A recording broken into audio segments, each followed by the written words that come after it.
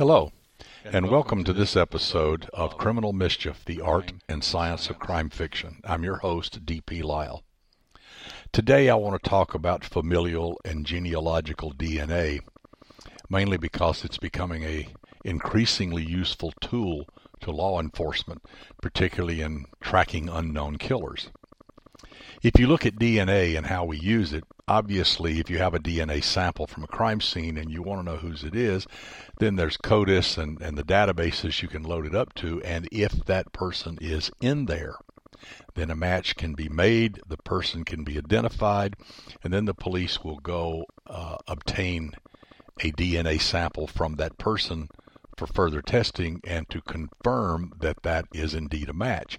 Now, they may do this by a warrant, they may do this by simply requesting it, they may do this by following him around and finding some discarded object and then using that DNA to test. Okay, that's fine. You can also have DNA at a crime scene, and you can do what's called mitochondrial DNA. And what this will show is that what the maternal line is. And if you have a suspect and you have a female relative of that suspect up the genetic line, you can use that to confirm, hey, yeah, this is probably the guy. And then again, you do the testing, either ask, warrant, or surreptitiously obtain it. But what if you have none of that? Sometimes you have DNA samples that are obtained at crime scenes, particularly from many, many, many years ago and decades ago, that aren't useful. What if the individual is not in the database? What are you going to do with that? Well, recently we've come up with familial and genealogical DNA. They're really basically the same thing. Familial means you test it and determine if someone is in the database that is related, closely related. In other words, their DNA has a lot of markers, 10 or 20 markers that they look at. They analyze segments of the DNA, and from those segments they determine if there are matches, and if so, how many, how strong those matches are, etc. And if you get a bunch of those, but they're not exact, but they're just close, then you know that the person who left the DNA at the crime scene is at least related or in some capacity to this other person. Now, is it a sibling? Is it a offspring? Is it a parent? Is it a grandparent? Is it a great-grandparent? What if it's a distant cousin? Well, at least you have a ballpark to play in now. It's not the whole world. You've narrowed it down. And that's basically what evidence does, is it narrows down the field. It gets rid of all the people who can't possibly be that person and hones in on the other. As Sherlock Holmes says, once you get to the answer, regardless of how improbable it is, if everything else has been excluded, that's the answer. Well, that's pretty much how evidence works, and fingerprints and DNA are very, very good at that. So, genealogical DNA is pretty much the same thing, except they compare the crime scene DNA with DNA in these genealogical databases, GED Match and 23andMe and all those things that people load up there. And so, and it's obviously controversial, but any port in a storm, they connect it to a person, and then they say, okay, the individual that left this sample at the crime scene is related in some fashion to this person. So look how that narrows down the world. Now you're looking at a family. Sometimes it's a large search you have to make. Sometimes it's smaller. So as an example, let's look at probably the most famous case that familial and genealogical DNA was used in, and that's the Golden State Killer. In 1976 to 1986, this person was responsible for over 50 rapes and 12 murders. It started in 1976 in the Sacramento area, Contra Costa County, various places around the Sacramento Delta up there, that a series of rapes occurred. They had a similar MO. The individual would break in at night. They would tie up the individual. They would commit their crime, and then they would disappear. They did leave behind often semen evidence. They would whisper in a very raspy voice, that I'm going to do this, they're never going to find me, and I'll be gone in the night, which becomes important later. And then he became known as the East Area Rapist, this unknown perpetrator, or EAR, they called him. Then he kind of stopped for a while after doing many breaking and enterings and rapes. And then between 1979 and 1986, 10 murders occurred in Southern California, everywhere from Santa Barbara to Ventura County and down to Orange County. This individual, they had no idea was the same person with all the Sacramento rapes at first. And he was dubbed the original Night Stalker. And the way that came about is that in 1996, so 10 years after the last murder, the DNA was in the case in 1986 of Janelle Cruz's murder, and 5 years earlier, about 1981, the murder of Manuela Withun. They found that those two matched. So what it meant is you had one person responsible for those two, and pretty soon they started connecting the others, and he became known as the original Night Stalker. And that's simply because he predated the Night Stalker, Richard Ramirez, who roamed everywhere from L.A. to down here in Orange County. And but that was later than this time period. So he was known as the original Night Stalker. Well, it turns out that around that time, or later than that, a private investigator named Paul Holes and Michelle McNamara, who is the wife of a very well-known writer and the wife of Patton Oswalt, started getting interested in this case and became really obsessed with it. And they worked years on it. They worked together and separately and did all their research.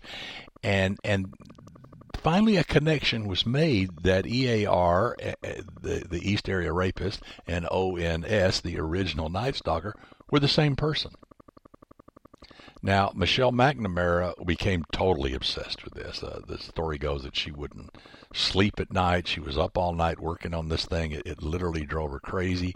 She would take uppers during the day and downers at night to try to keep going, and ultimately she died unexpectedly in her sleep before this case was solved, which was really sad. And it was probably the mental abuse she put on herself as well as the drugs and whatnot. Who knows? The point is that she was a very bright, very intelligent, a very good writer, became obsessed with this case, and in the end, at least it played a role in killing her. But she wrote a great book called I'll Be Gone in the Dark, and that title came from what the perpetrator had whispered to one of his victims, they're never going to catch me, I'll be gone in the dark. And so she used that title, and the book is great. There was a documentary series on it, which was fantastic. So if you get a chance, read it, and it's really the definitive story of this case up until the end. The book was published before he was caught, or was finished before he was caught. So it's kind of sad in that respect that she never saw the end game.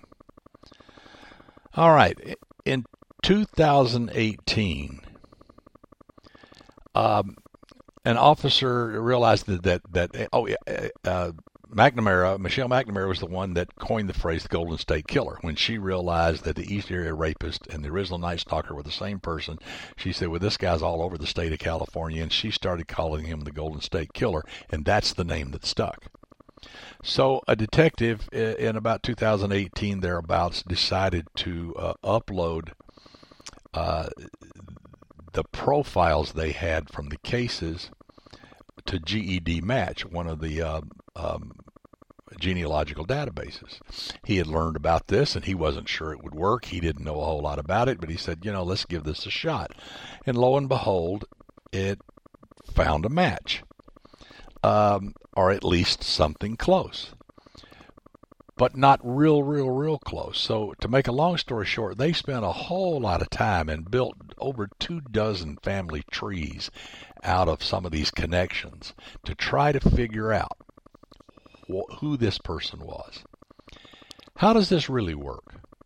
So in people who do genealogical research and want to know who their family is, where their roots were from, and all of that, they upload this data. And what happens? They start making connections. And they make connections up the chain, of course, parents, grandparents, great-grandparents. But the chain broadens with each generation because you've got aunts and uncles, you've got great-aunts and uncles, and great-great-aunts and uncles.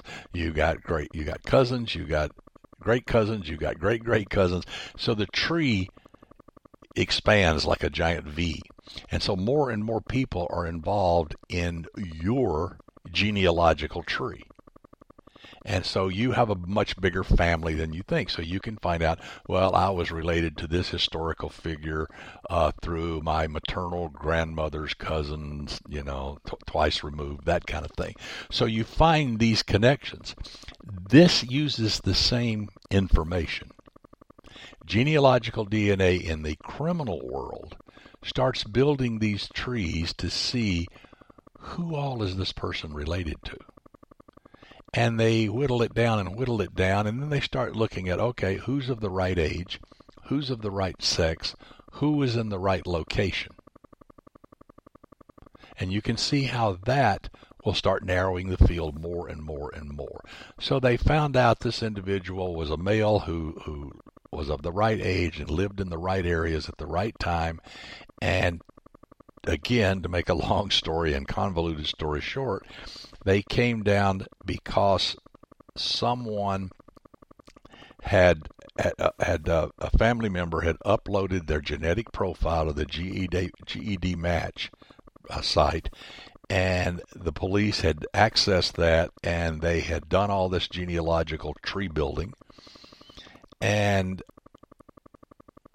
they took the DNAs from the 1970s and 1980 cases and started comparing it through all these different trees, and lo and behold, it ultimately led them to Joseph DeAngelo. DeAngelo was an old man by this time because his murders were many years ago. I mean, he started in 1976, and we flash forward now to 2018. So many decades earlier. Then DNA was obtained from him surreptitiously, and he was matched, and sure enough, they found that he matched the DNA from the East Area Rapist, the original Night Stalker, ergo the Golden State Killer. And he was arrested, tried, and convicted. But it was genealogical DNA that led the investigators there. And I'm going to tell you, the strong work of Paul Holes and Michelle McNamara played a huge role in this, and also some very clever detectives who decided to use this, quote, new tool of genealogical and familial DNA. Let's look at another example, the Grim Sleeper. Now, this was a case in California that between 1984 and 2007, over 10 murders were attributed to an unknown killer. At times he was called the Southside Slayer. He had different names, and some of the cases turned out not to be related to him. But at the end of the day, he was tried. This individual was tried for 10 murders, even though he's suspected in many more. He got the name because from 1984 to 2007, in the middle of that, he just stopped for 14 years, as if he went to sleep, and then he reappeared. But he would break in, he would rape, he would murder, and the DNA was matching, and that they knew it was the same person. It turned out, and he was arrested in 2010. It turns out it was Lonnie Franklin. That was the guy that did this. Okay. Lonnie had actually been arrested in 2003, but no DNA was taken because it wasn't required at that time in California. The law that required DNA samples to be taken from felons, people who were arrested and charged and convicted, of course, of felonies. DNA samples were taken and loaded into the database. So he got away because he was a year early. But then they decided, let's do some familial DNA testing and let's see what we can find. And lo and behold, they did find a close match. They started looking around, and it turned out to be Lonnie's son, Christopher. And it was a fairly close match.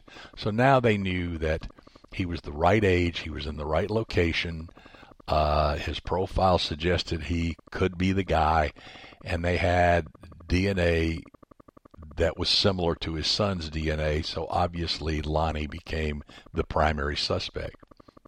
So they followed him around, and they found out there was a restaurant that he liked to eat at, and so they created a fake waiter who was actually an undercover officer, and he went in there and was waiting around, and when Lonnie finished his lunch and he left, he collected the utensils and the cup and the pizza crust. That was then taken and analyzed, and bang, it matched the DNA obtained from these murders. And so subsequent to that, Lonnie was arrested, and he was tried and convicted of these murders. So this is how familial DNA works. You get something close, you analyze the people close to this close match. Who could it be?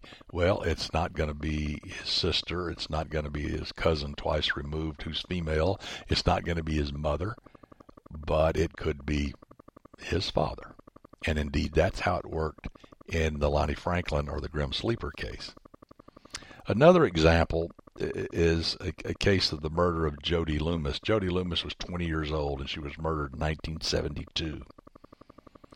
And in 2008, when they reevaluated the case as part of a cold case thing, they found a semen stain on Loomis's boot. Okay, didn't really match, didn't really do anything. They weren't really sure what to do with it because, again, if the person's not in the database, you have nothing to compare it to. So they did a familial DNA, and again, it came back to a close match to an individual named Terrence Miller, and Terrence Miller became the primary suspect. So this was in 2018. So we're talking 45 years or so after the murder. And in 2019, he was being followed around to capture his DNA. He discarded a coffee cup. They picked it up, they tested it, they found that the DNA matched, and he was arrested. Terrence Miller was arrested in 2019 for the 1972 murder of Jody Loomis. So you can see that familial DNA and genealogical DNA are powerful tools. They're not going to give you the answer, but what they're going to do is get you in the ballpark that you're supposed to be looking in. They get you in the neighborhood. And sometimes that's all you can ask for. You get close, and then good police work takes over from that. So you can obviously see how you can use this in storytelling. You can easily have your investigator, whether if it's a police officer or a private eye or whoever that is doing this stuff, if you can then convince someone, and this happens a lot, where they will go to one of these genealogical things and say, can you compare this to that? And if you do familial and genealogical DNA, then you start narrowing it down. But let's say, and the cases like this have occurred, it comes down to it's like one of 3 or 4 brothers.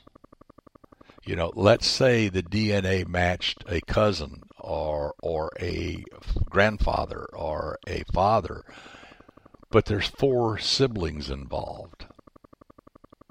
Well, you can just go follow them all around and collect DNA from all of them. You could just go ask them, though pretty sure the guilty party's going to say no, which in and of itself is evidence. You could get a warrant, though you probably don't have enough to get a warrant. You could, but maybe not. So you look at each of these individuals, and you can probably rule out a couple of them by age or geography or circumstance or by their profile, And say you narrow the four brothers down to two that were in the area at the time who would have had the motive, the means, and the opportunity. And so now you go collect DNA from both of them surreptitiously. Again, discarded items. You can go through their trash. They throw away a toothbrush, or they throw away a cup of coffee, a paper cup. They eat in a restaurant and walk away, and you pick up the utensils, and like has happened in the cases that I discussed here. And so you can see how you can use this in storytelling and create a very convoluted story with a lot of suspects, and it requires your protagonist, your investigator, to do a lot of work. I mean, this is not easy. And he has to connect a lot of dots and then grab a lot of evidence. And sometimes it's not so easy. This is particularly true if the suspect knows he's a suspect. I mean, there have been cases where they're following the suspect around, and the suspect knows he's being followed, so what does he do? He goes to a restaurant, he drinks through a straw, he handles the cup with a napkin, he wipes off his utensils, or he eats only places that have plastic utensils and he takes them with him. He takes the straw with him, and he doesn't discard stuff, and he's very, very careful. This cat and mouse game is pretty good storytelling. So at the end of the day, if you can use genealogical or familial DNA to get into the ballpark where your perpetrator lives, then you can use more standard police work and then ultimately standard DNA to prove yay or nay that this is the person. And I think the Golden State Killer and the Grim Sleeper and Jody Loomis's case, and there's many more like that out there, underline this. As always, on my website and the blog and also on this post, there will be links to these cases so you can read about them and study them. And I really do recommend that you read I'll Be Gone in the Dark. It's a wonderful book, and if you want to see how dedicated a non-professional. Now, Paul Holes was a retired investigator, but Michelle McNamara was a true rookie in all this. How a dedicated individual can really help solve a case. And again, she gave it the name the Golden State Killer, so she will be known for that forever. So all these links will be there. Go read them, study up on them, and hopefully some of this stuff will help you write a better story. So until next time, this has been D.P. Lyle, and this is another episode from Criminal Mischief, the art and science of crime fiction. Until next time, take care.